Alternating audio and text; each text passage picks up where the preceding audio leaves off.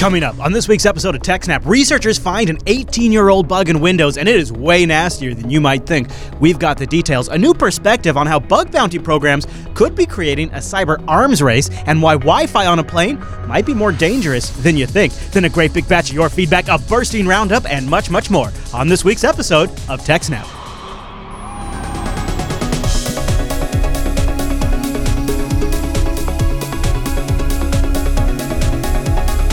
Hi, everyone, and welcome to TechSNAP. This is episode 210 of Jupiter Broadcasting's weekly Systems Network and Administration podcast. We stream this episode live on April 16th, 2015. This episode is brought to you by our three fine sponsors, Ting, DigitalOcean, and IX Systems. I'll tell you more about those great sponsors as this here show goes on. Our live stream, why, that's powered by the incredible Scale Engine over at scaleengine.com. You should really go check that out. My name is Chris, and joining us every single week is our host, the admin, the tech, and the teacher, Mr. Alan Jude. Hey there, Alan.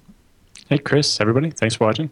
Alan, I am excited. This is our last remote show for a little while, and to celebrate, I decided to stand.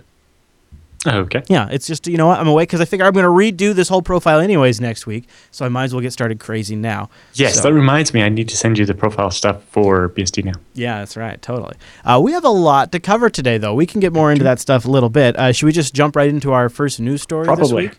All right, so it comes, I'm going to bring this up. I'll pull it up right now. It comes from our There's friends. some great images on there. At Cylance. It sounds Cylance. Sounds like some sort of weapon I would use in a video game, Alan. I don't know. It's a Cylance. It's the name of a company that does security research. They're pretty cool. I think we've talked about them 2 or 3 times. Sounds familiar. Well. Yep. Yeah. So they found the new vulnerability in Windows that they called Spear, and it's basically a slightly different spin on an existing vulnerability in Windows that's been known for 18 years. Oh, that's wow. Yeah. So back in 1997, Aaron Spangler discovered a flaw in Windows where if you had a user type it in or click a link or something and cause the URL in their Internet Explorer to be file : / an IP address, file name or whatever, it would try to connect over SMB, the Windows File Sharing Protocol, to that IP address and get the file, which is what you would expect to happen. The difference is that with SMB, Windows automatically tries to log in. Right? So the redirect to SMB is a way for an attackers to steal valuable user credentials by hijacking communications with a legitimate web server, doing a man-in-the-middle attack or something. Then sending those to a malicious SMB server that forces them to spit out the victim's username, domain, and hash password. So basically, either with a man-in-the-middle or just a malicious website, you cause the user's browser to go to a file URL that causes them to connect over SMB, and then their Windows client will connect and send their username and password to the remote server to try to log in. Well, if the remote server is malicious, it can just write down that username and password and let you crack it later on. Well, that seems obvious. Yeah. Yeah. It's a serious issue because stolen credentials can then be used to break into private accounts, steal data, take control of the PC, or otherwise establish a beachhead for moving deeper into targeted networks, right? So, you can embed this as an image URL in an email, or you can, embed it on a website as an iframe or something. Sure, oh yeah. So lots of ways where the user won't even see that it's happening, but their computer will be giving away their Windows username and password over the internet. They also found that software from at least 31 different companies, including Adobe, Apple, Box.com, Microsoft, Oracle, and Symantec, can all be exploited using this vulnerability. Lovely. So the diagram you have up there shows the victim is going to an attacker-controlled server and requesting a file. The server there is returning a HTTP 302 redirect saying, hey, the file is actually over here, causing the victim to then go connect to the malicious server and give away their username and password. And they say redirect to SMB is most likely to be used in targeted attacks by advanced actors because it requires you to have some control over components of the victim's network traffic. Yeah, I guess so. So the way they were doing it is they have examples further down on the page where they actually hijacked the installer for an antivirus from AVG or the Microsoft Baseline Security Analyzer that you can use to scan your network. Well, during the man in the middle, so here's the diagram of the man in the middle, it shows the victim trying to go to a legitimate update server for iTunes or whatever, but instead because of the man in the middle, they're being redirected to the bad guy server, which then sends the redirect and makes them attack or go to the attacker SMB server and give away their username and password. And so there's a list of applications there. Yeah. It's got like iTunes, QuickTime, Apple Software Update, Windows Media Player, Excel, the Windows or the Microsoft Baseline Security Analyzer, antiviruses from Symantec, AVG, Bitdefender, Komodo, etc. Lots and lots of different stuff, including Box Sync for the Box.com, cloud storage thing, and TeamViewer. They also say that less sophisticated attackers can launch a redirect SMB attack on shared Wi-Fi access points at locations such as coffee shops from any computer, including a mobile device. They were able to successfully test this attack on a home network using a Nexus 7 loaded with all the required tools. So you can walk around with a Nexus 7 stealing people's Windows username and passwords. Amazing. And not too surprising. They say, compared to when this was discovered back in the 90s, while user credentials sent over SMB are commonly encrypted now, the encryption method was derived in 1998 and is very weak by today's standards. A stronger hashing algorithm being used with these credentials could decrease the impact of this issue, but not so much as disabling automatic authentication for untrusted SMB servers. Right? The idea is now with Windows, the server has to prove that it's part of your domain and has a equivalent to like an SSL cert from your domain controller before you'll send it your username and password, which would be the better solution. But they say with roughly $3,000 worth of video cards or renting those from Amazon, an attacker can crack any 8-character password consisting of letters, including uppercase and lowercase, and numbers in less than half a day. Jeez Louise. They say Microsoft has yet to release a patch to fix the redirect SMB vulnerability. The simplest workaround is to block outbound traffic on ports TCP 139 and TCP 445, either at the endpoint or at your network's gateway firewall. So the SMB ports. So if you block that on your router at the edge of your network, then you'll still be able to do Windows file sharing inside your network. You just won't let any machine inside your network be able to accidentally connect out to an SMB server somewhere on the internet. Yeah, and the key which there is probably a good step anyway. The key there is you're not just blocking inbound, which you probably already have blocked, but you're blocking outbound. Right, because you don't want a machine, the secretary's machine, to get an email with one of these fake images and so on. And they also they have a full white paper that I linked to that has a lot more of the technical detail. They say Microsoft did not resolve the issue reported back in 1997 by Aaron Spengler. They just added the hashing so that it wasn't the plain text password. They say, we hope that our research will compel Microsoft to consider the vulnerabilities in disabling authentication with untrusted SMB servers. That would block the attackers identified by Spengler, as well as the new attack that the Cylance found. But basically, there's a bunch of APIs in Windows that will accept these redirects, and basically, the applications don't know that this is happening, right? They just see a redirect and go to follow it, and the Windows API is like, oh, I know SMB, I'll speak that for you, and make the connection. And I already know what the credentials of the logged in user are. Let me provide those for you. Yeah, and so it causes quite a few problems. Yeah, and it definitely seems like it makes sense to block SMB as it leaves your network for sure. Although this doesn't stop somebody from doing this inside the network. For example, the one they have a video there doing ARP poisoning. And just tricking an edge machine on the LAN to not install AVG, but instead grab a file over SMB and give away your username and password. Check out their hip music, Alan. Boom. Yeah. But the biggest one is if you actually look at the PDF too.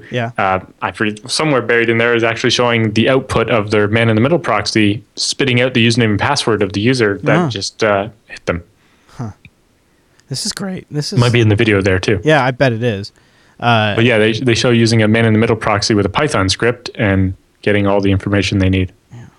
Yeah. So they're using ARP poisoning to basically trick the client machine into sending its traffic through the man-in-the-middle proxy instead of directly to the router. And now these are Windows updates requests. You're saying Windows update requests are not vulnerable because they're doing the HTTPS check. But now he's installing AVG antivirus here. Yeah. And AVG attempts to update after installation, but let's force an update anyways. So he's forcing an update, and you can see all the HTTP requests hitting the man-in-the-middle proxy now. and being redirected to an SMB file URL. And then I think there, Yeah. So then now, using SMBTrapped, he was able to crack the password using a small dictionary. And that's just by installing AVG and having to go out and check for updates. Yeah. And so if every machine in a LAN is checking for its virus scanner updates, or checking for iTunes or QuickTime updates, or running the Microsoft Baseline Security Analyzer, then, and especially the Microsoft Baseline Security Analyzer is something run by the administrator, who will happen probably to be logged in as administrator at the time. And then, oh, look at that. Yeah. So that's a very clever attack. Apparently, when they were first researching it, what they were doing was they found that a chat client that they were looking at, probably Skype, I don't know, let you, if you sent an image URL, it would try to load a preview of it. You've noticed that Skype does that now, especially if you transfer an image and stuff? Yes, I have noticed. I also know they're trying to add some kind of like Markdown-esque, Wiki-esque text formatting, where I put stars and stuff in the output, and all of a sudden it starts making the text italic. Oh. But it's not what I meant for it to do. No, you wanted asterisks. Yeah. Anyway, so basically they're like, oh, so if we link to an image over this, with the file protocol, because the user will connect out to us, which will give us their IP address, but also will give us the username and password to their machine. And then, that might let us do all kinds of interesting things. Huh. And I love that in their demo they used AVG Antivirus, because I know that's a super popular one, so I think that's going to catch people's attention. But they mentioned a bunch of other antiviruses, including Norton. Symantec, Semantics Norton, Bitdefender, and a bunch of other ones. Well, basically, everybody uses HTTP to check for updates. So. And so they have the full white paper linked in the article that Alan has in the show notes. So if you want to read that, it's pretty fascinating. And they also have those videos embedded there. We played one of them, but they have another video in there as well you could check out. Yeah, they have a video of the Microsoft Baseline Security Analyzer falling for the attack, and a bunch of other ones. So yeah, it's definitely worth checking out. Any other thoughts on that? No, that's about it for that one. All right, well, I'll tell you about our friends over at IX Systems, ixsystems.com/TechSNAP, the first sponsor of our show this week, episode 210. And you can support the TechSNAP program by visiting ixsystems.com/TechSNAP. Check them out. They have the best rigs in the world, powered by those Intel Xeon processors, and in the case of the FreeNAS Mini, that awesome Intel Atom server processor that even has VirtD, so you can get direct access to the hardware in it, and it is a slick setup. They've got hardware for your small office, home office, all the way up to the super crazy high-end stuff you've never even dreamed of before. Check them out over at ixsystems.com/TechSNAP. And they are truly champions of open source. They employ open source advocates and developers. They utilize open source technology as their primary platform to develop and deliver amazing products. And also they work with the open source community hand in hand. And that's why they're going to be at Linux Fest Northwest in just a couple of weeks. You can come out and see the IX Systems folks at Linux Fest Northwest. They'll have a booth there. I'm sure Alan will be hanging around the IX booth. A little bit. Yeah. They were, they actually last year, didn't they have like a copy of, I believe they had our live stream playing over at their booth. So you could so you could visit the IX booth and still find out what was going on at the JB booth. And that is clever. That's working together. So I'm looking forward to saying hi to the folks over at IX. I don't know if they also have a great article in their What's New section right now about their sales team and how it's different than every other sales team you've ever dealt with. And we've tried to sort of touch on the highlights of that, but this is really a tremendous breakdown from Matt, the director of sales over at IX Systems. He's been there for about 8 years. He's my personal sales guy when I want to buy stuff too. Yeah, you go to Matt? That's awesome. Yeah. You get the Matt line, huh? So check him out. This is a great backstory to IX Systems. And if you need to maybe pitch IX Systems to your company, that might give you a little background information about the company and what makes them kind of special. ixsystems.com/TechSNAP. And go check out their What's New section. And then be sure to come say hi to them at Linux Fest Northwest if you're going to be there. That'd be pretty cool. ixsystems.com/TechSNAP. Big thanks to IX Systems for sponsoring the TechSNAP program. We love you guys. We love you guys. All right, Alan. So this next one comes from the Coding Horror blog. Given enough money, all bugs can be shallow. And I love this headline because there's a couple of things that have happened recently. Google hasn't been patching previous versions of Android for WebView. Apple doesn't patch previous versions of OS X for this remote administration that gives you root access vulnerability. Also, if you look in our roundup, there's 4 more important Apple vulnerabilities that probably aren't going to get patched. Because it costs too much. It just costs too. The Microsoft one where they just said, well, these OSs that are towards the end of support, we're not going to patch those ones either. Well, that's the those ones are they know about the vulnerability. They just don't want to do the work to fix it. Right. This is more about finding the vulnerabilities in the first place. Right. I know. That's why I find this to be a particularly interesting and relevant topic right now in the light of all this. So where do we start with this? Yeah. So this one, obviously, we start with the origin of the quote, right? Eric Raymond, in his the Cathedral and the Bazaar book, wrote that given enough eyeballs, all bugs are shallow. And the idea is that with open source software, by virtue of allowing anyone and everyone to view the source code, it's inherently less buggy than closed source software, right? And he dubbed that Linus's law. And yes, that's true. The more people that are looking at and working on the code, the more likely are to find problems.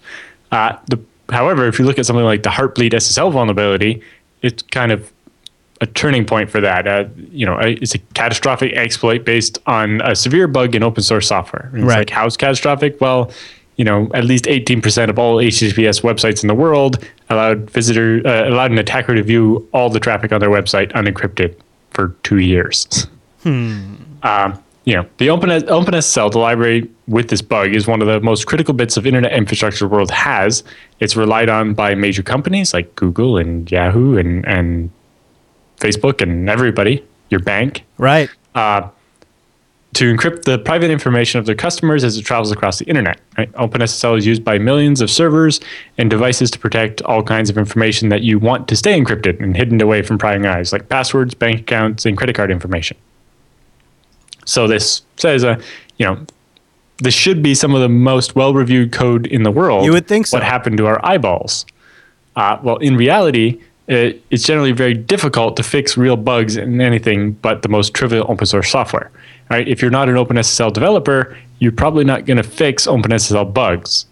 Right. Even other developers are like, I rarely do that. I'm an experienced developer, but that I don't dig into other people's code very often. To some degree, you really shouldn't. And to another degree, their culture around a project like that is you got to be of a certain cut of a developer to make it in there, right? So and we've seen it go bad before, right? Somebody that didn't understand the implications was like, Coverity says I should change this in this bit of code, and then all of a sudden Debian's SSH is not working how it's supposed to. And another closed source example, let's go to Apple and iOS, where they weren't actually validating certificates, right? It was just accepting all certificates. There's a go-to fail there. Yeah.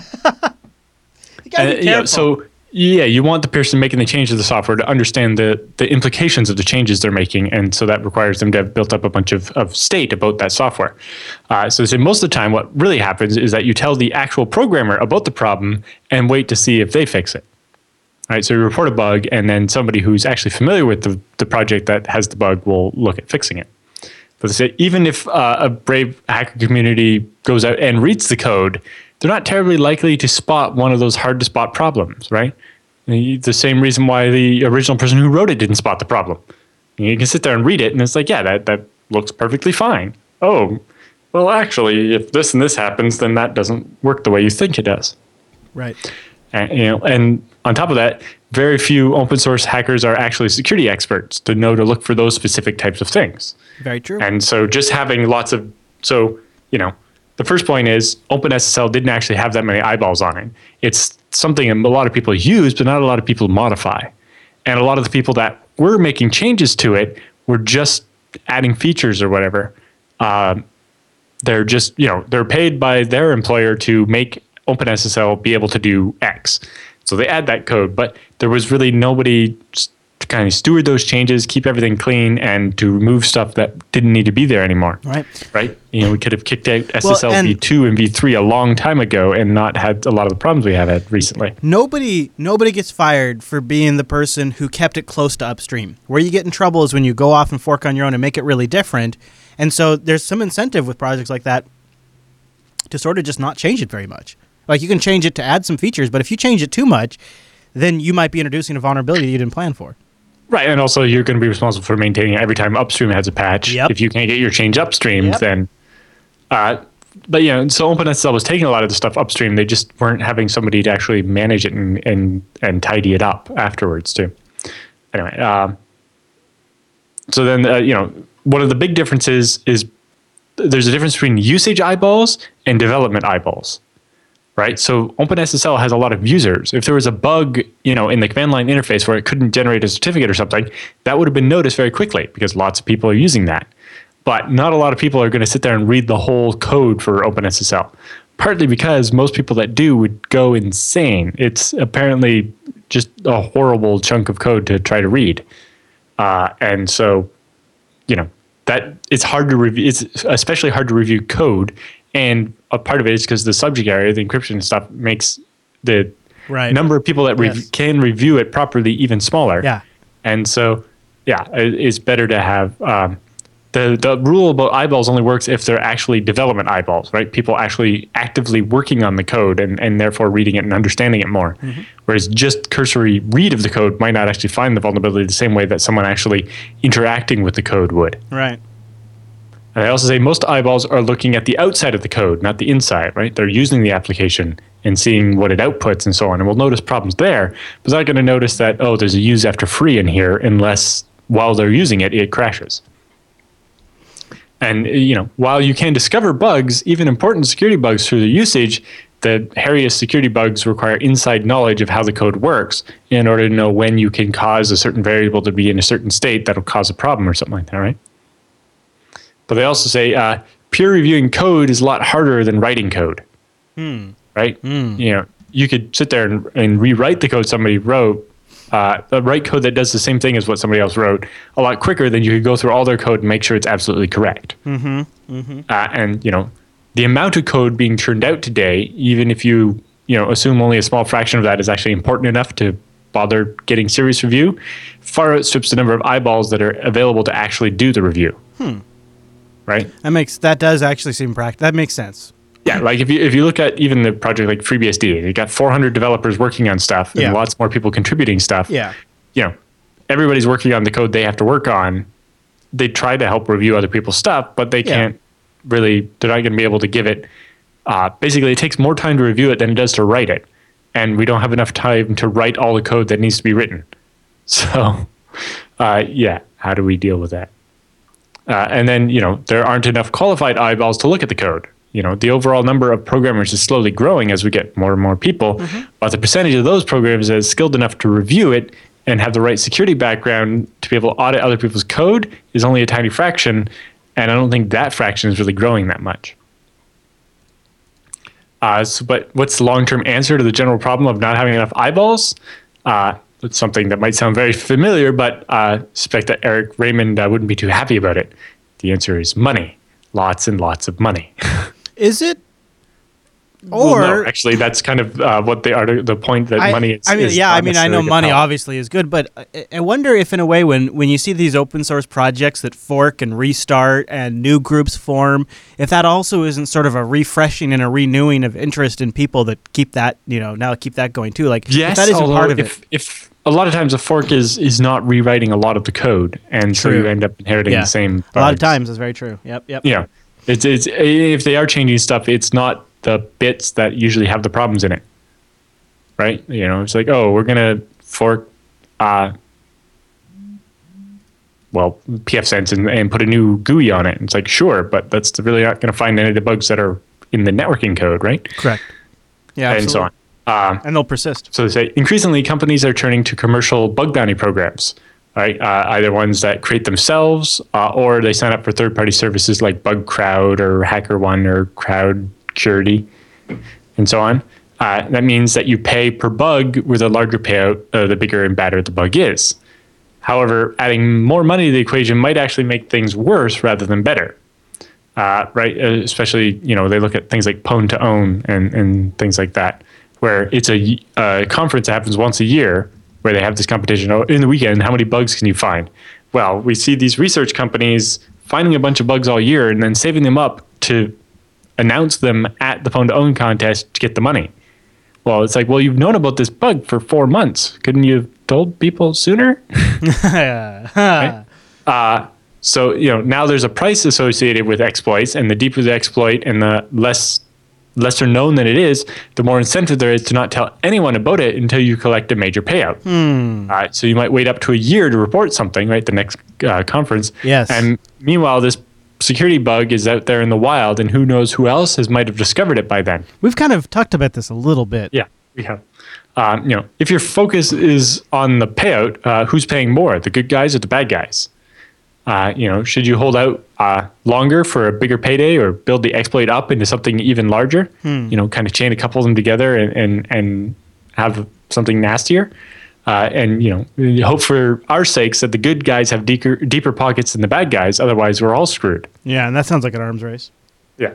So he points out that he likes what Google did in addressing some of these concerns. They changed Ponium, their Chrome-specific variant of Pwn to Own, to no longer be a yearly event, but it's available all day, every day. I like that. And they increased the prize pool from a fixed amount to infinity, although that's obviously not an option for most people.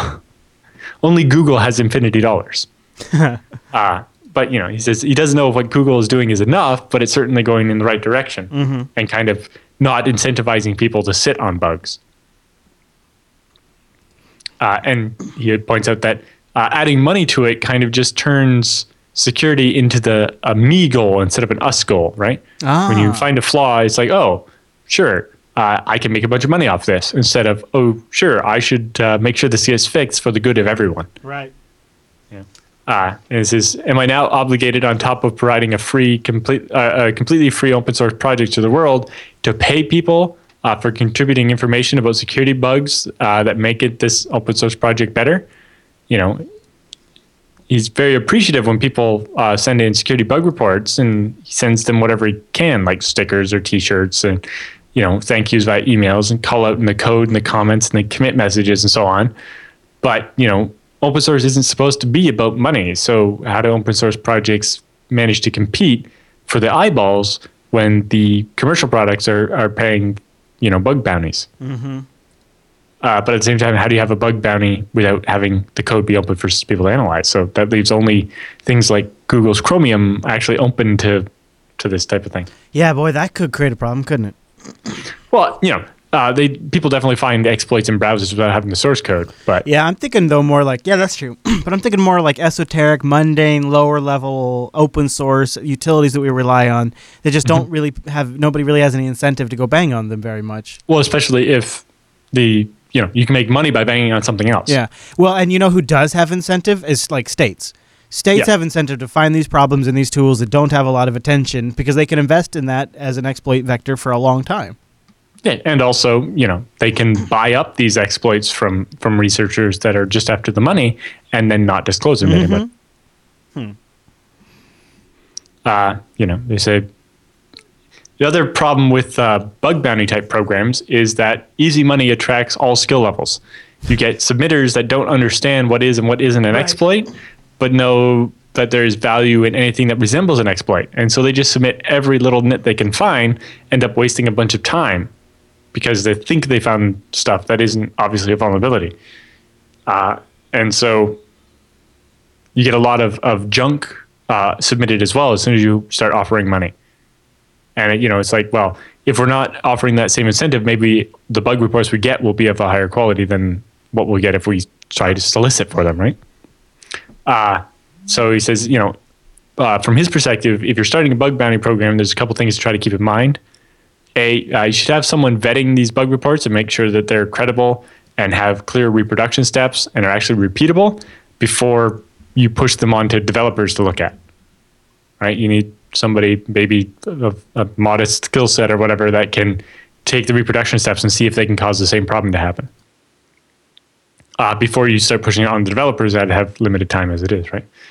You should build additional incentives in your community for some kind of collaborative work towards, bigger, better exploits, right? These researchers need to be working together with each other. Currently, if there's money involved, you don't go out and solicit help from this other expert in a certain subfield of what you're dealing with, because then you either have to share the prize money with you, or they take the idea and just submit it first, and you get nothing. Yeah. Where we need to create an environment where researchers can collaborate and find more of these and detail them better, rather than each one trying to keep secrets from the other in order to get the payout. And maybe what we need is some kind of reputation system that builds up, and then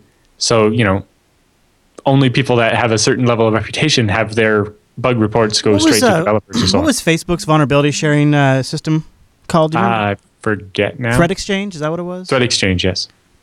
You could see that one's a little different. Yeah, I know, but you could see somebody coming along and building a network like that was sort right. Although honestly, for one with a reputation-based system, it kind of seems like Stack Exchange has all the infrastructure for this.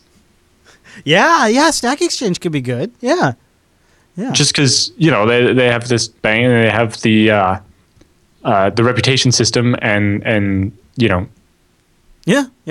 I actually was thinking LinkedIn, but I was like, I don't like that idea, so I didn't say it out loud. I like Stack Exchange better.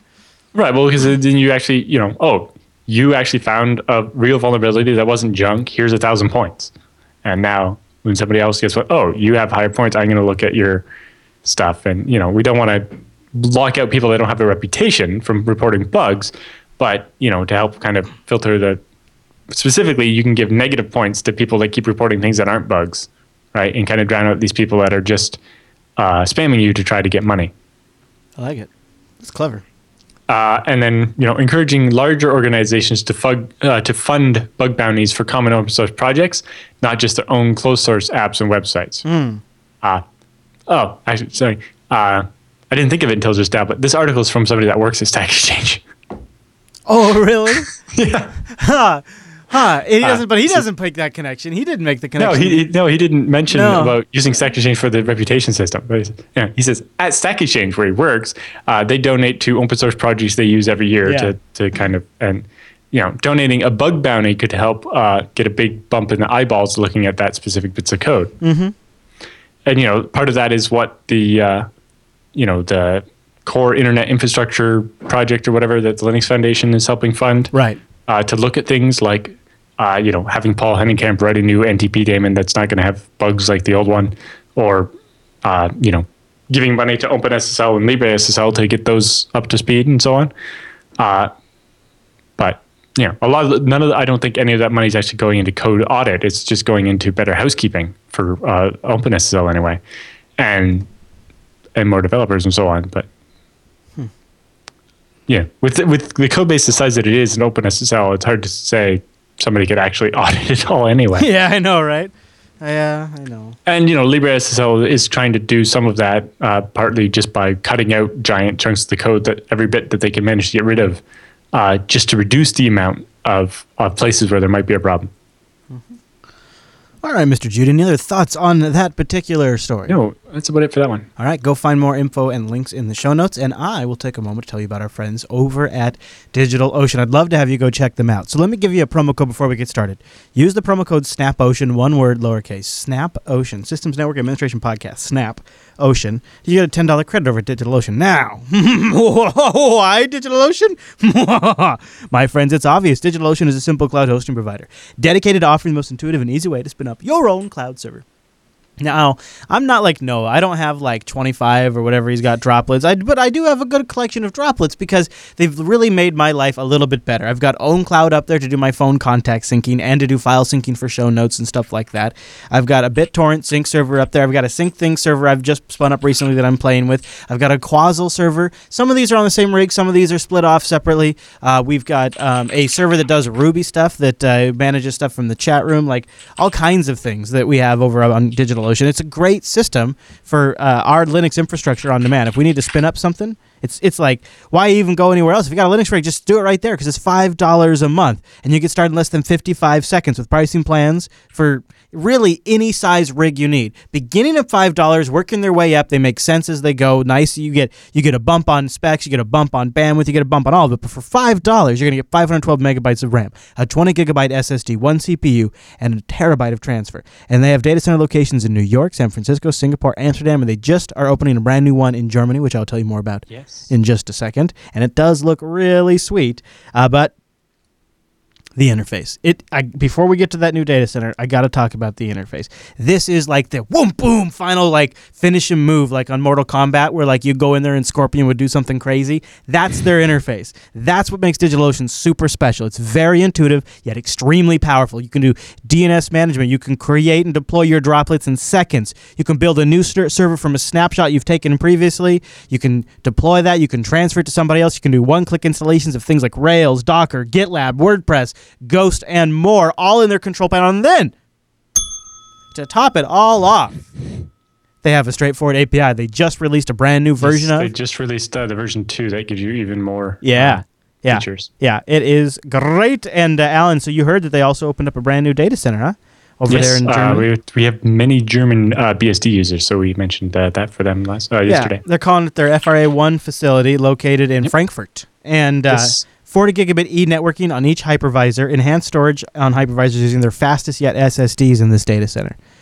They say due to its placement on the German Commercial Internet Exchange, the DECIX, the largest internet exchange point worldwide by peak traffic, this region also serves Germany's neighboring countries with unparalleled connectivity and speeds. That's pretty cool. Check it out. DigitalOcean.com. Use the promo code SNAPOcean. Get a $10 credit. So you can try out the $5 rig, 2 months, absolutely free. And you can go create a rig over in Germany or anywhere else you'd like. Get some geodiversity. And they've got great tutorials and more. DigitalOcean.com, promo code SNAPOcean to support this show. Get a $10 credit, DigitalOcean. Thanks, DigitalOcean, for sponsoring the TechSNAP program. I wonder if there would be an advantage to me. I guess for people that sync to my unfiltered BitTorrent sync, it might not be bad for me to have a droplet over there, I suppose. Mm-hmm. Perhaps, Alan. All right, Alan, our next story in today's episode, the FAA needs more comprehensive approach to address cybersecurity as its agency is transforming to the next generation. Does that mean drones, Alan? No, this is not about drones. Okay, good. This is about Wi-Fi on airliners. Oh. All right, I'm ready. Partly. So the GAO, the Government Accountability Office, put out their report about the FAA, and their main points were that the Federal Aviation Administration, the FAA, faces cybersecurity challenges in at least 3 specific areas. One is protecting the air traffic control or ATC information systems. Yeah. So the computer's there to make sure that somebody doesn't shut them down or break them or whatever. Although recently the most common causes of problems have been fires and people starting fires in the buildings and so on. Okay. So they've mostly been physical attacks rather than cyber attacks. But obviously, the movie classic definition thing would be somebody hacking into the ATC computer things and crashing airplanes into each other or something, right? Mm-hmm. So better protection against that type of thing. Protecting aircraft avionics used to operate and guide the aircraft. Make sure that people can't mess with those. And clarifying the cybersecurity roles and responsibilities among the different offices inside the FAA. Everybody thinks everybody else is responsible for X, and nobody ends up doing X, right? They say the FAA has taken steps to protect its ATC systems from cyber-based threats. However, significant security control weaknesses remain that threaten the agency's ability to ensure the safe and uninterrupted operation of the national airspace system. But the bigger part that we're focusing on from this is modern aircraft are increasingly connected to the internet. This interconnectedness can potentially provide unauthorized remote access to aircraft avionics systems. As part of the aircraft certification process, the FAA's Office of Safety currently certifies new interconnected systems through rules for specific aircraft and has started reviewing rules for certifying the cybersecurity of all new aircraft systems.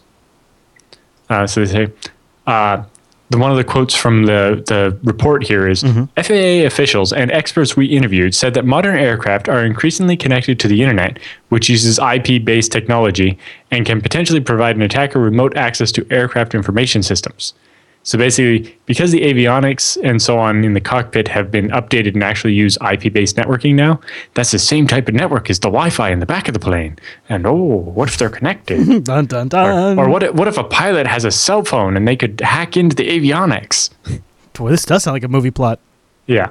They said, according to cybersecurity experts that they interviewed, internet connectivity in the cabin could be considered a direct link between the aircraft and the outside world, which includes potential malicious actors and so on. And they mentioned, if somebody puts some malware on the Wi-Fi access point in the plane, then it could infect everybody on the plane. It's like, yeah, but it's the internet. You might get a virus. Yes. We're aware of this. FAA officials and cybersecurity and aviation experts we spoke to said that increasingly passengers in the cabins can access the internet with onboard Wi-Fi broadband systems. Yes. It's like, yes, that's not news. What are you getting at?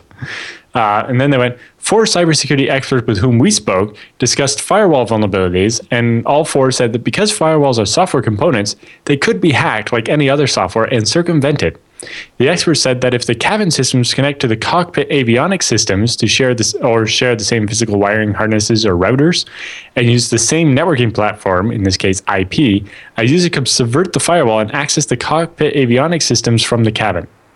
So they're saying that somebody in the passenger seat could access the control systems in the cockpit. Well, and the qualifier was, does the firewall have software? If the answer is yes, can software be hacked? If the answer is yes, ergo, firewall is a security risk. That's their logic in their analysis. Yeah. It definitely seems that the authors of the report were not experts, especially on the subject of cybersecurity. And when they were interviewing the experts, they asked questions like, so what's stopping a user on the in-flight Wi-Fi from accessing the avionics? It's like, a firewall. A firewall. And it's like, well, is there any way to get around a firewall? It's like, well, technically, yes. And then they're like, so airplanes could be crashed. Is it because airplanes are such a life and death environment? Is that why if it's just, does it have to be 1 or 0? If it's compromisable, then it's compromisable. Well, that's it definitely all that seems like the avionics should not be connected to the in-flight entertainment system and the onboard Wi-Fi. Right. But in the end, I guess if you have one satellite link from the plane back down to the ground, and they're going to be shared by the in-flight Wi-Fi system and the telemetry stuff that's going to report back to the airline and the aircraft manufacturer, like we saw with the missing airplane flights, right? There was like, we get this satellite feed of where the plane is all the time, right? If those are going to share the same satellite link, that's fine. You can easily have a firewall that says, this traffic from the Wi-Fi can't go back into the cockpit, right? Just like a check valve. And that's pretty hard to compromise the firewall for that. Sure, it's not impossible, and also the avionics stuff in that regard should probably be read-only, right? Like this, nobody can control the airplane from the satellite, so why should anybody be able to control the airplane from the Wi-Fi? Maybe this is a problem with the avionics systems if that's possible, but it seems like they didn't know which questions to ask when they were writing this report. Yeah, that's true. It definitely seemed like they were just a bureaucrat that didn't actually understand cybersecurity to know what kind of questions to ask. They have some diagrams further down where they show the cockpit versus the cabin with the Wi-Fi. You might have to go up to the index and find it. There's, I think that was it there, maybe? Yeah. And basically, their diagram just shows that there's no cybersecurity controls in the cockpit, in the cabin, or in the Wi-Fi system. It's like, yes, because nobody would label something cybersecurity controls. Exactly what I was thinking. That's exactly what I was thinking. Yeah. And also the whole point, they keep making it sound like if only the avionics used IPX instead of IP, then people couldn't hack it from their cell phones. Right. That's what we need to do. We have the system, the stoplights in Michigan or whatever we're using. It's like, it's regular Wi-Fi. We just changed like one bit of an identifier or something so that other people's Wi-Fi won't work with it. Yeah, that'll solve it. Jeez. It's like, yes, that's security. Anyway, they say the presence of personal smartphones and tablets in the cockpit increases the risk of systems being compromised by trusted insiders, by which they mean the pilots, both malicious and non-malicious.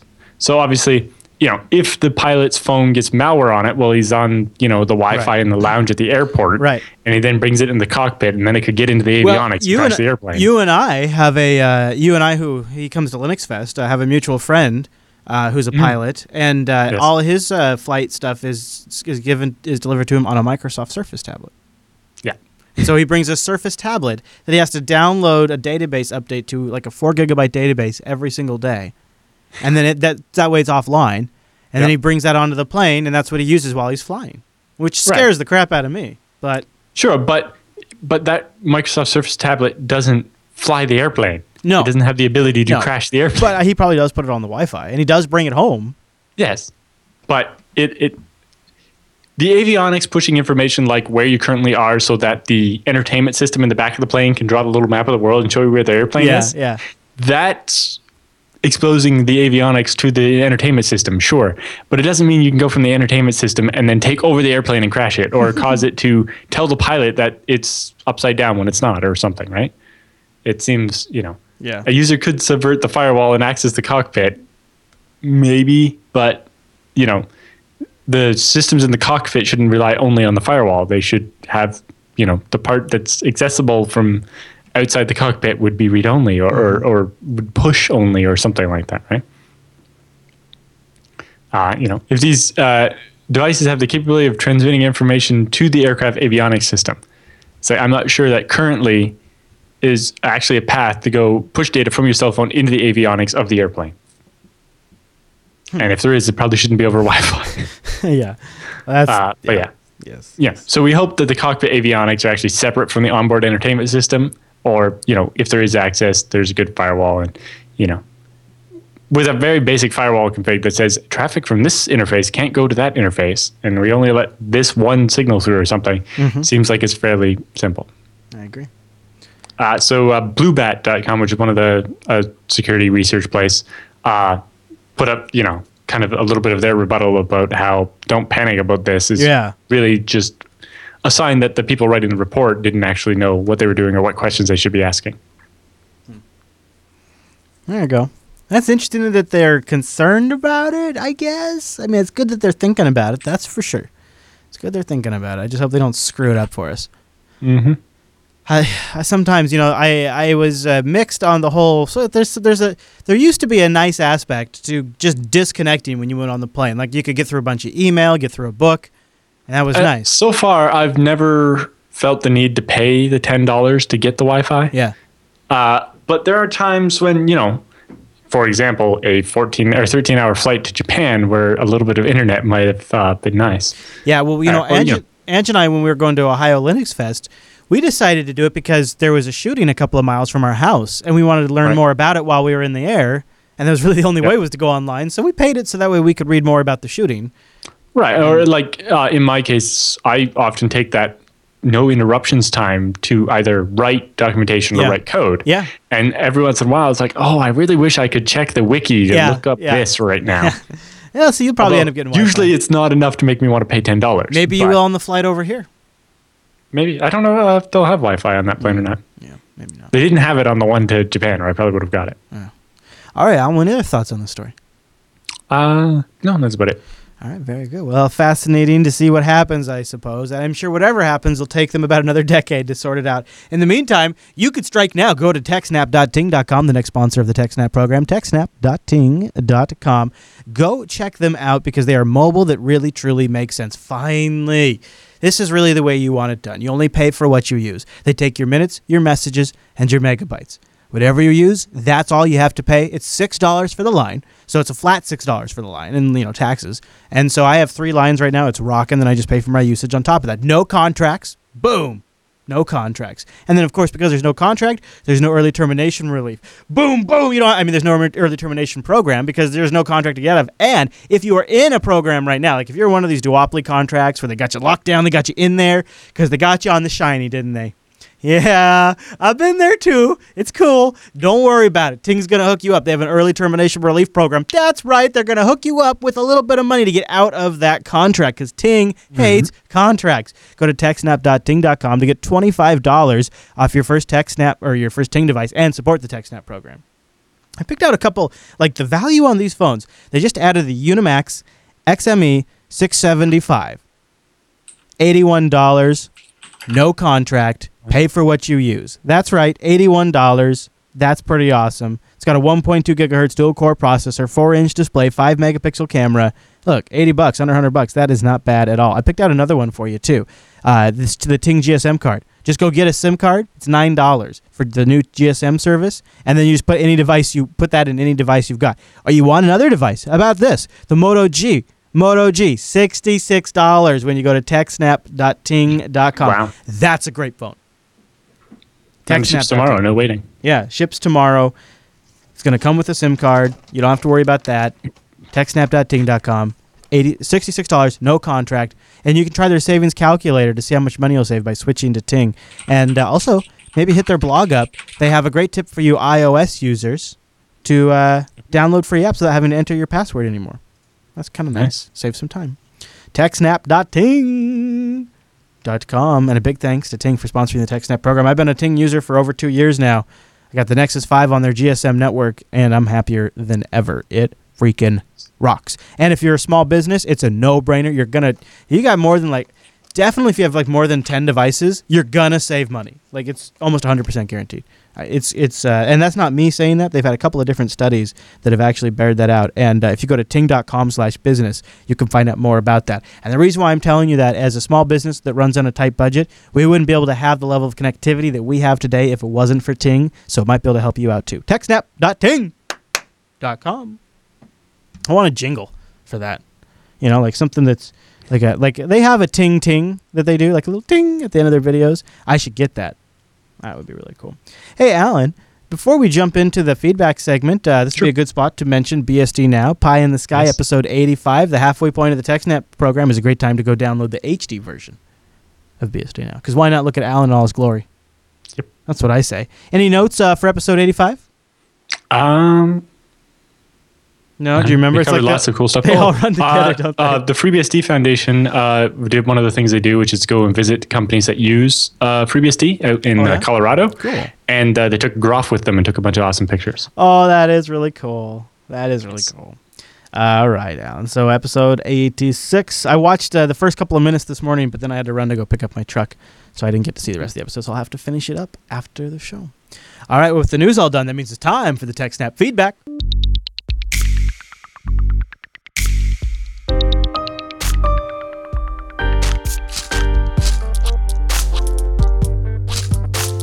Thanks for sending your emails to TechSNAP@JupiterBroadcasting.com or popping that contact link at the top of the Jupiter Broadcasting website. Or even better, submitting some feedback to our subreddit over at TechSNAP.reddit.com. Our first one comes in from, Mini Dozer? Is that what it was, Alan, in the chat room? He says, I remember thinking that they sounded cool, talking about Cloudflare, when reading Spam Nation, as many people were using that for DDoS protection. Then I remembered TechSNAP. I understand that Cloudflare waved its corporate arms around and claimed that it had the biggest cyber attack ever upon us, but I don't recall why Alan has such an issue with them. A couple of different things, most of them really political rather than technical. Obviously, as we talked about, their way they do SSL and stuff, obviously if you're, Ted Cruz, his donation site being put together with NigerianPrince.com, that doesn't... that's not how SSL is supposed to work, and it's also, other problems. But also, we've seen them do things like keeping sites hosted by Anonymous and so on online when they shouldn't be, and not taking down, Anonymous's problem with Cloudflare is that Cloudflare won't take down sites from ISIS that are hosted by them. So Cloudflare is basically not... being very good about, basically reflecting everything. But the biggest stuff is mostly political. For example, that when Heartbleed happened, they claimed, we've had the fix for that for weeks now, and all of our customers were fully protected. And, if they knew ahead of time, why weren't they helping everybody else get the fix? So they basically, they like to toot their own horn on the news a lot. They're very good at basically marketing. No, not so much marketing as the getting on the news and talking about how great they are and how nobody else is any good. Meanwhile, DDoS mitigation's been a thing for longer than Cloudflare has existed. And, for example, Krebs, who wrote Spam Nation, doesn't use Cloudflare for his stuff either.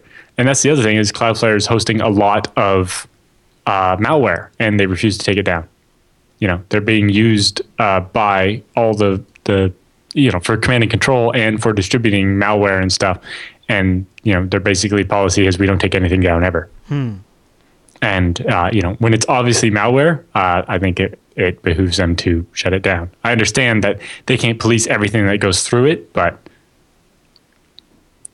So my problems with them are mostly political rather than technical.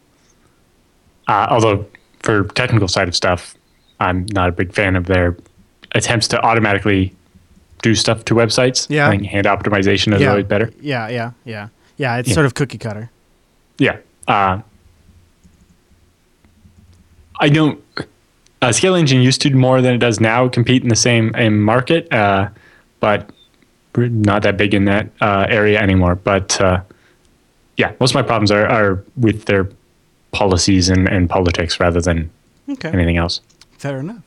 Eric writes in with a hardware for pfSense question. Hi, Chris and Alan and chat room. I've been listening for quite some time now, and I'm always amazed by your knowledge and presentation. Well, thank you, Eric. That's very nice. On the latest episode, you were blown away by the fact that there were no questions regarding pfSense nor ZFS. Well, I've got one for you. I'm currently using a Gigabyte D525 TUD.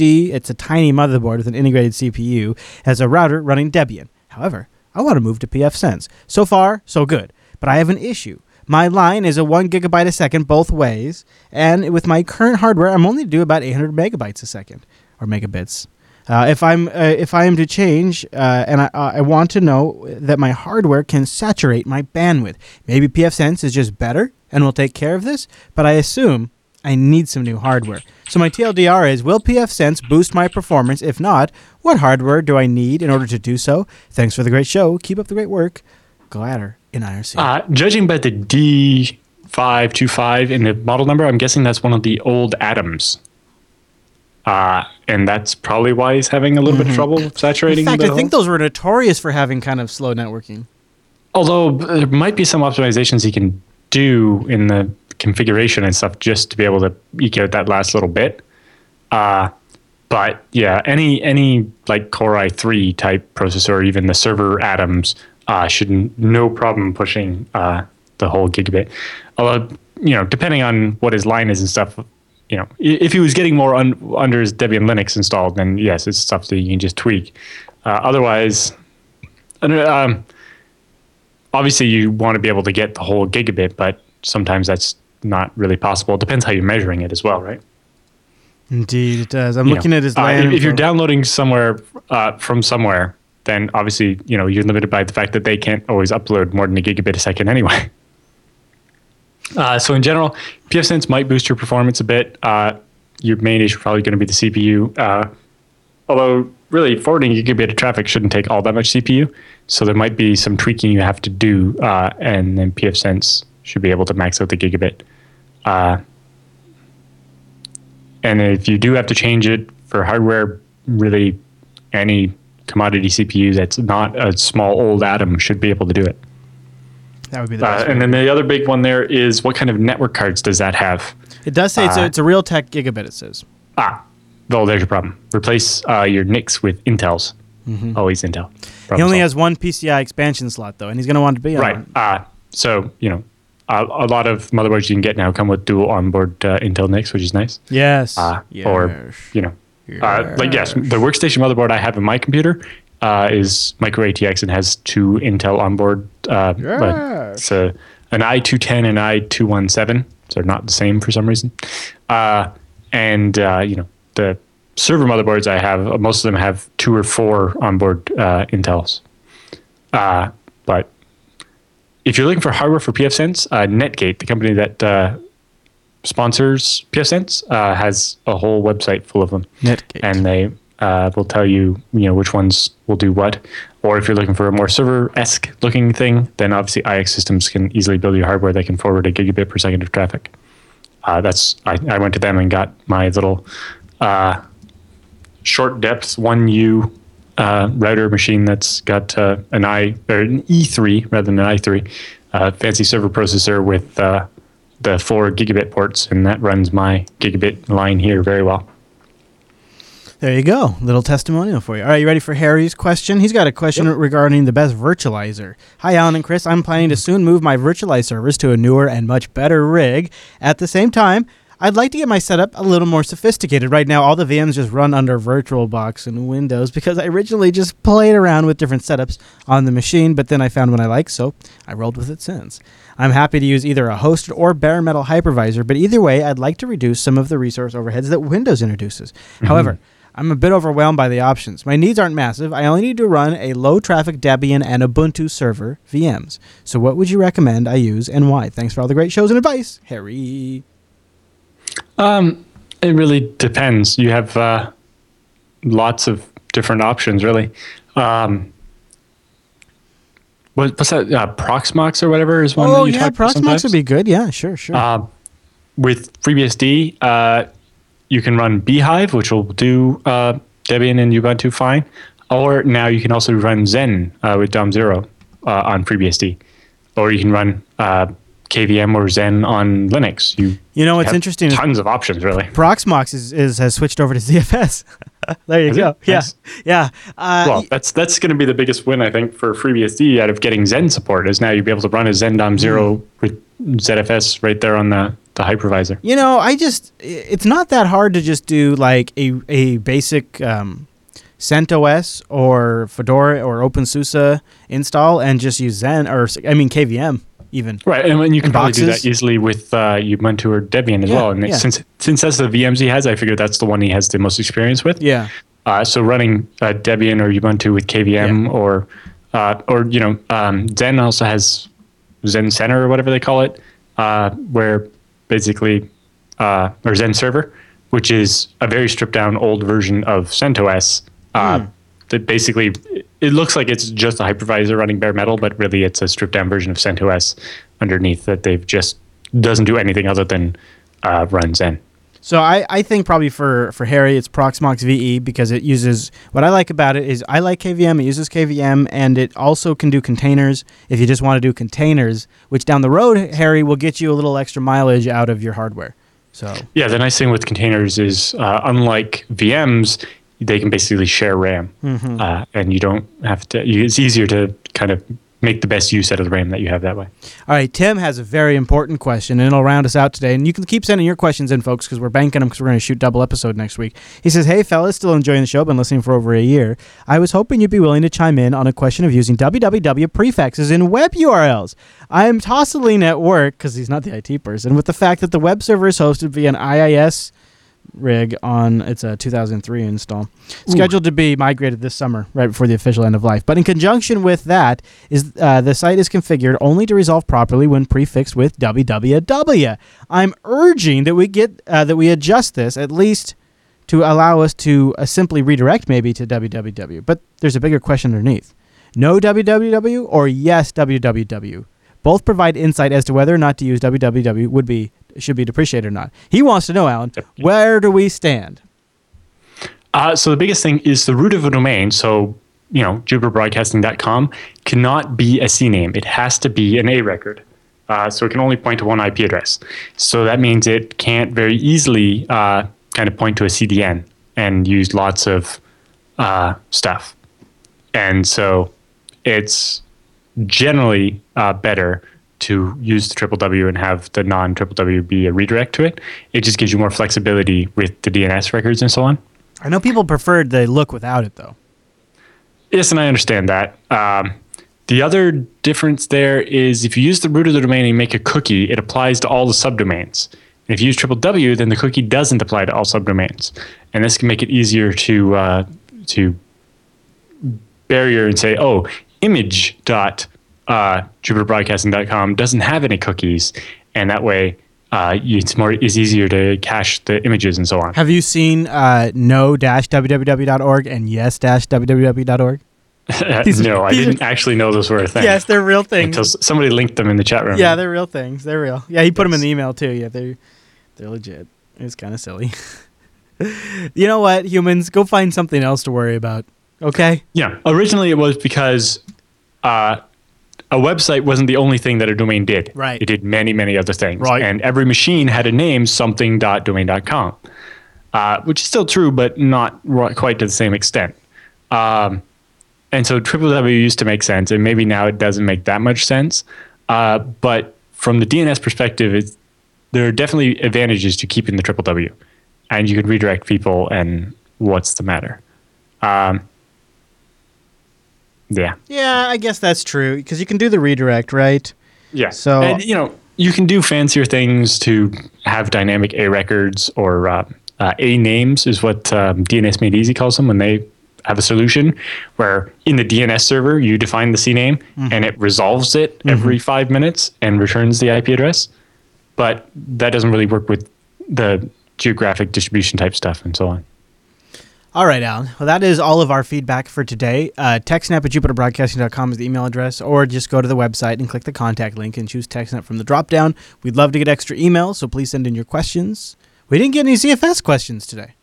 No, we'll get lots of them soon, I hope. Maybe. We'll see. It's a little late for ZFS questions now, but maybe not. We finished the first draft of the FreeBSD Mastery ZFS book. It's gone out to be technically reviewed. Cool. But we still have the whole second book on advanced ZFS. So if you have any advanced ZFS questions, please send them in so I can include the answers in the book and make you pay. Oh my gosh, that's neat. Yeah, why not? That's just awesome. Hey, you never know. Wow, imagine your question getting in a podcast and in a book. That's not bad. That's not bad. All right, well, that'll bring us to the end of the feedback. We'd love to get yours so we can do our double episode next week. And also, I think I plugged the subreddit, but that's a great. We didn't read any from there. I'd love to read some next week. TechSNAP.reddit.com. But with the feedback all done, that means it's time for the TechSNAP Roundup.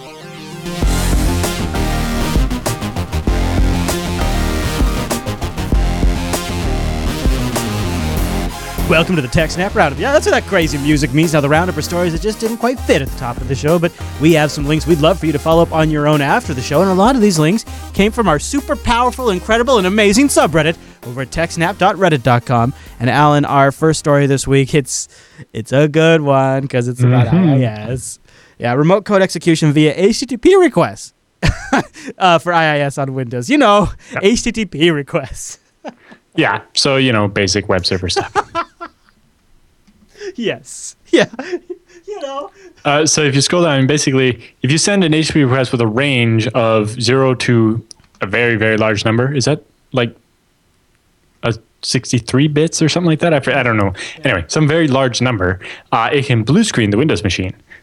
So, that's a great denial of service. You'd walk around poking Windows machines with one request and they fall over and die. Yeah. Probably before they can log the request too.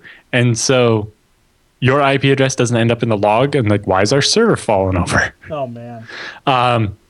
And also, if you send a more specially crafted request, you can make it run your own code or commands. And, the web server is running as the system user, I think, right? So all kinds of bad things. Here's what I loved. I remember I read Microsoft's bulletin. The security update resolves a vulnerability in Microsoft Windows. The vulnerability could allow remote code execution if an attacker sends a specially crafted HTTP request to an affected Windows system. They're so casual about it. So casual. Yeah, that's a great one. IIS just doing web server things. That's cool. And this is why you can run Apache and Nginx on Windows. That's good. Although they point out there, if you remember back in the day, there was an exploit for Apache where if you put a bunch of different ranges in one of range requests, you could cause weird things to happen and to cause problems. I remember that one. Snowden has some tips for passwords. Specifically saying don't use passwords, use passphrases. With the obligatory XKCD. Mm-hmm. Horse battery staple. I didn't remember that being in his interview with John Oliver. That must have been a separate release. I don't think this was a John Oliver interview. I think it was. It might have been with somebody else. No, I think it was. Yes, I think it was. See, if I play it, which I wasn't going to do, but now I'm going to. It's last week tonight with John Oliver. Yeah. I don't remember that being. Why are passwords so important? Or why is it important that we have better ones than the ones that we do have? Because the ones that we do have are embarrassingly bad. Yeah, that's good. I don't think I'll get us pulled. I think I might get us pulled down if I play the whole thing. But basically, he says use passphrases, what Alan has been saying for a while too. Yep. And I do like that XKCD. All right, this one's, I don't know what to make of this. An 8th grader was arrested and charged with cyber crimes for changing his teacher's desktop wallpapers. Of course, he hacked the computer by using the password that the teacher gave him. Yeah, so I don't know if the teacher gave it to him or not, but the password was the teacher's last name, so it wasn't hard to guess. Mm. And apparently, yes, people have this all the time or whatever, and he changed the wallpaper. It's if that was the worst thing I'd ever done to a teacher. I think he did maybe to something dirty. I don't think it was dirty, no. Here's a quote. He says, I logged into the teacher's computer, who I didn't like, and I tried putting inappropriate pictures onto his computer to annoy him. That's what he did. See, See, what I did was take a screenshot of the desktop, make that the wallpaper, turn off, and then minimize the start menu and turn off the icons. So the icons are there, but when you click on them, That's a nothing good happens.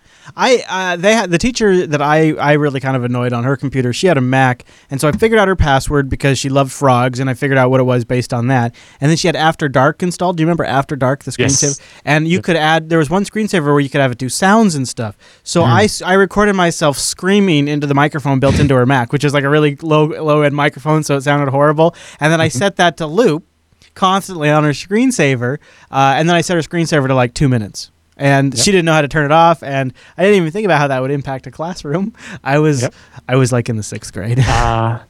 When I was a horrible youngster, we went to a Circuit City store, and they had some laptops or whatever, and we were just goofing around, and the guy just kind of like walks over and turns off the power bar, turns off all the machines because he doesn't want us goofing with them or whatever. We're like, well, that was rude. Yeah. So we come back the next day with I had written a little registry entry and stuck it on a USB stick because USB sticks were quite new at the time, and most people didn't walk around with one, but I did. Yeah. My keychain. It was like 128 megabyte USB stick because that was big at the time. Yeah. It's like so much better than these 1.4 megabyte floppies. Yeah. I run the little, and basically pre-login as basically like a service or whatever, it adds the shutdown command. So as soon as the machine starts up, before you can even log in, it runs the shutdown command, but with the 10-minute countdown. I don't know if you've ever seen that Windows thing. It's like, you can't start any more applications. The system's in the process of shutting down. Yes. Save your work and log out. Yes. And it's just like shutting down 9 minutes, 59 seconds. And then he's ticking down and it just says, So annoying. Circuit City sucks. And I just stick it on all the demo laptops. That's pretty and then good. leave. That's pretty good. That is pretty good. That's better than when I aliased Vi to Bruce Stinks. That was so I echoed out Bruce Stinks every time. Yep. In college, at one point, our professor set up a machine behind a VPN that we could get access to for our NetBSD class. And so we had basically most people didn't have virtual machines were too slow and not very common, and people didn't have them yet. Yeah. Like you had to buy virtual VMware in order to run a virtual machine. There wasn't a free thing yet. Yeah. And most people didn't have a spare machine to install NetBSD on. So to do some of the classwork, it was like, all right, if you VPN into here, you can SSH into this this NetBSD box. And he set up everybody with their username was their like student number and their password was their last name or I think the password was the same for everybody. And then you change the password when you logged in. Well, as soon as I got mine, I'm like, okay, there's this kid, Kevin, that I don't like very much. I'm going to log in as him quickly, not change his password, but add to his .login file cat/dev/random. Nice. So then the next day in class or whatever, you see him log in and you just hear the putty start going ding, ding, ding, ding, ding because of all the invalid characters. And his screen's just flooded with random characters. See, it is. He didn't realize if you press Control-C, it would stop. Oh, true. I could have made it worse, but I didn't. This prank have stuff to is because not it wasn't very unusual. smart. This is not and yet now he's getting charged with cybercrime for it. It's just. Yeah. I hope there's more to the Exactly. story than what's being reported on, but for what's being reported on, It really doesn't seem like there is. It seems like an abuse of the Computer Fraud and Abuse Act. Yeah. And one of the many reasons why the Computer Fraud and Abuse Act is no good and needs to be revised. Yeah, well said, Alan. All right, you teased it earlier in the show. Details disclosed on the Darwin nuke bug in OS X and iOS. Yeah, so Apple released a big security patch, and we're now finding out what some of the vulnerabilities were. Because now that the patch is out, the researchers are going to explain what the vulnerabilities were. One of them is Darwin Nuke, where a very long TCP packet with certain option flags set will crash the kernel.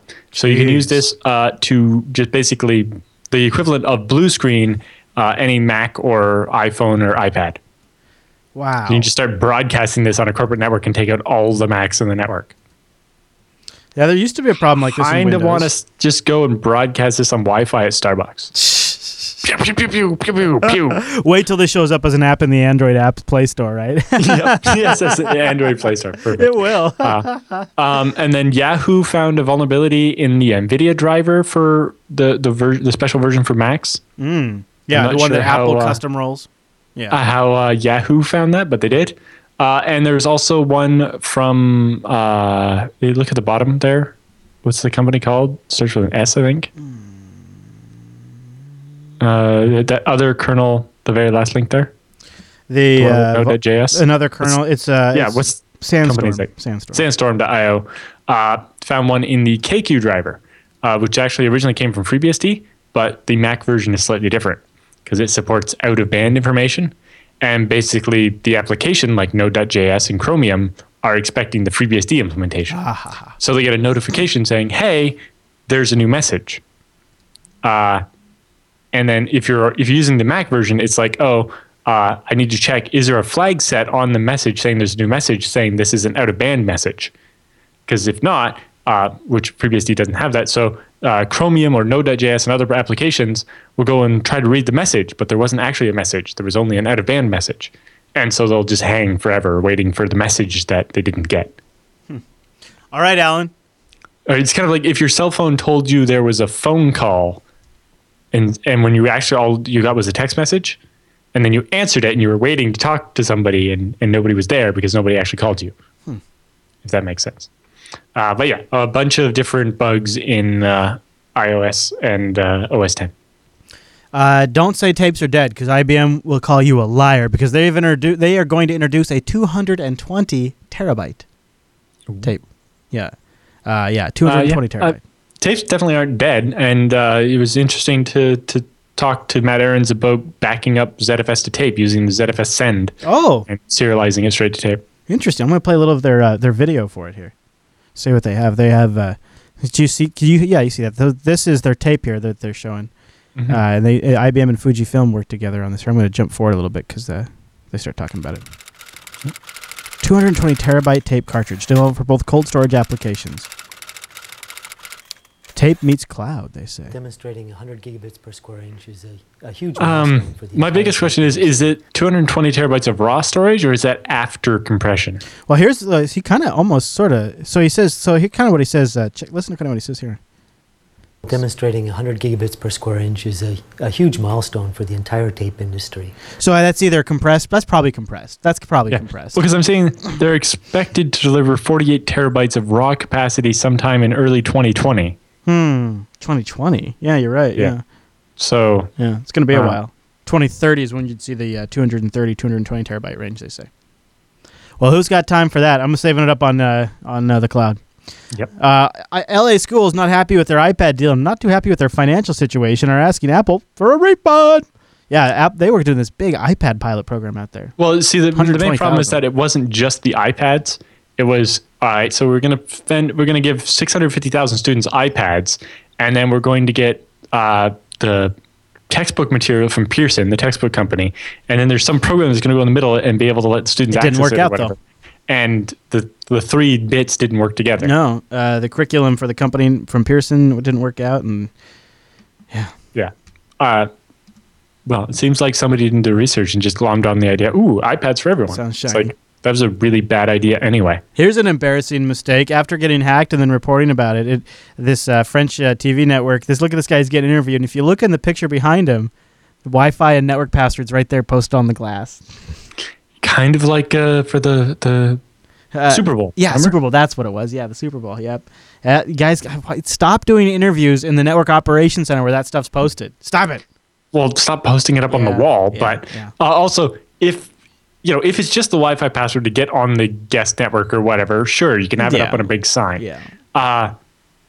But why does that have access to take over the TV network? Like, there shouldn't be Wi-Fi access to the part that actually controls the TV network, probably. There you go. Yes, look at this. I love that title suggestion that just came in. Jumbotron of fails. Yeah. Look at this write-up over here from Anatech, analyzing the Intel Core M performance. The 5Y10 can beat the 5Y71. What caught your attention about this one, Al? Yeah, so basically the new Intel Core M, their new mobile processors that they're designing for thin, light applications. So they have different speeds of processor like you would expect, but the processors scale up and down based on temperatures.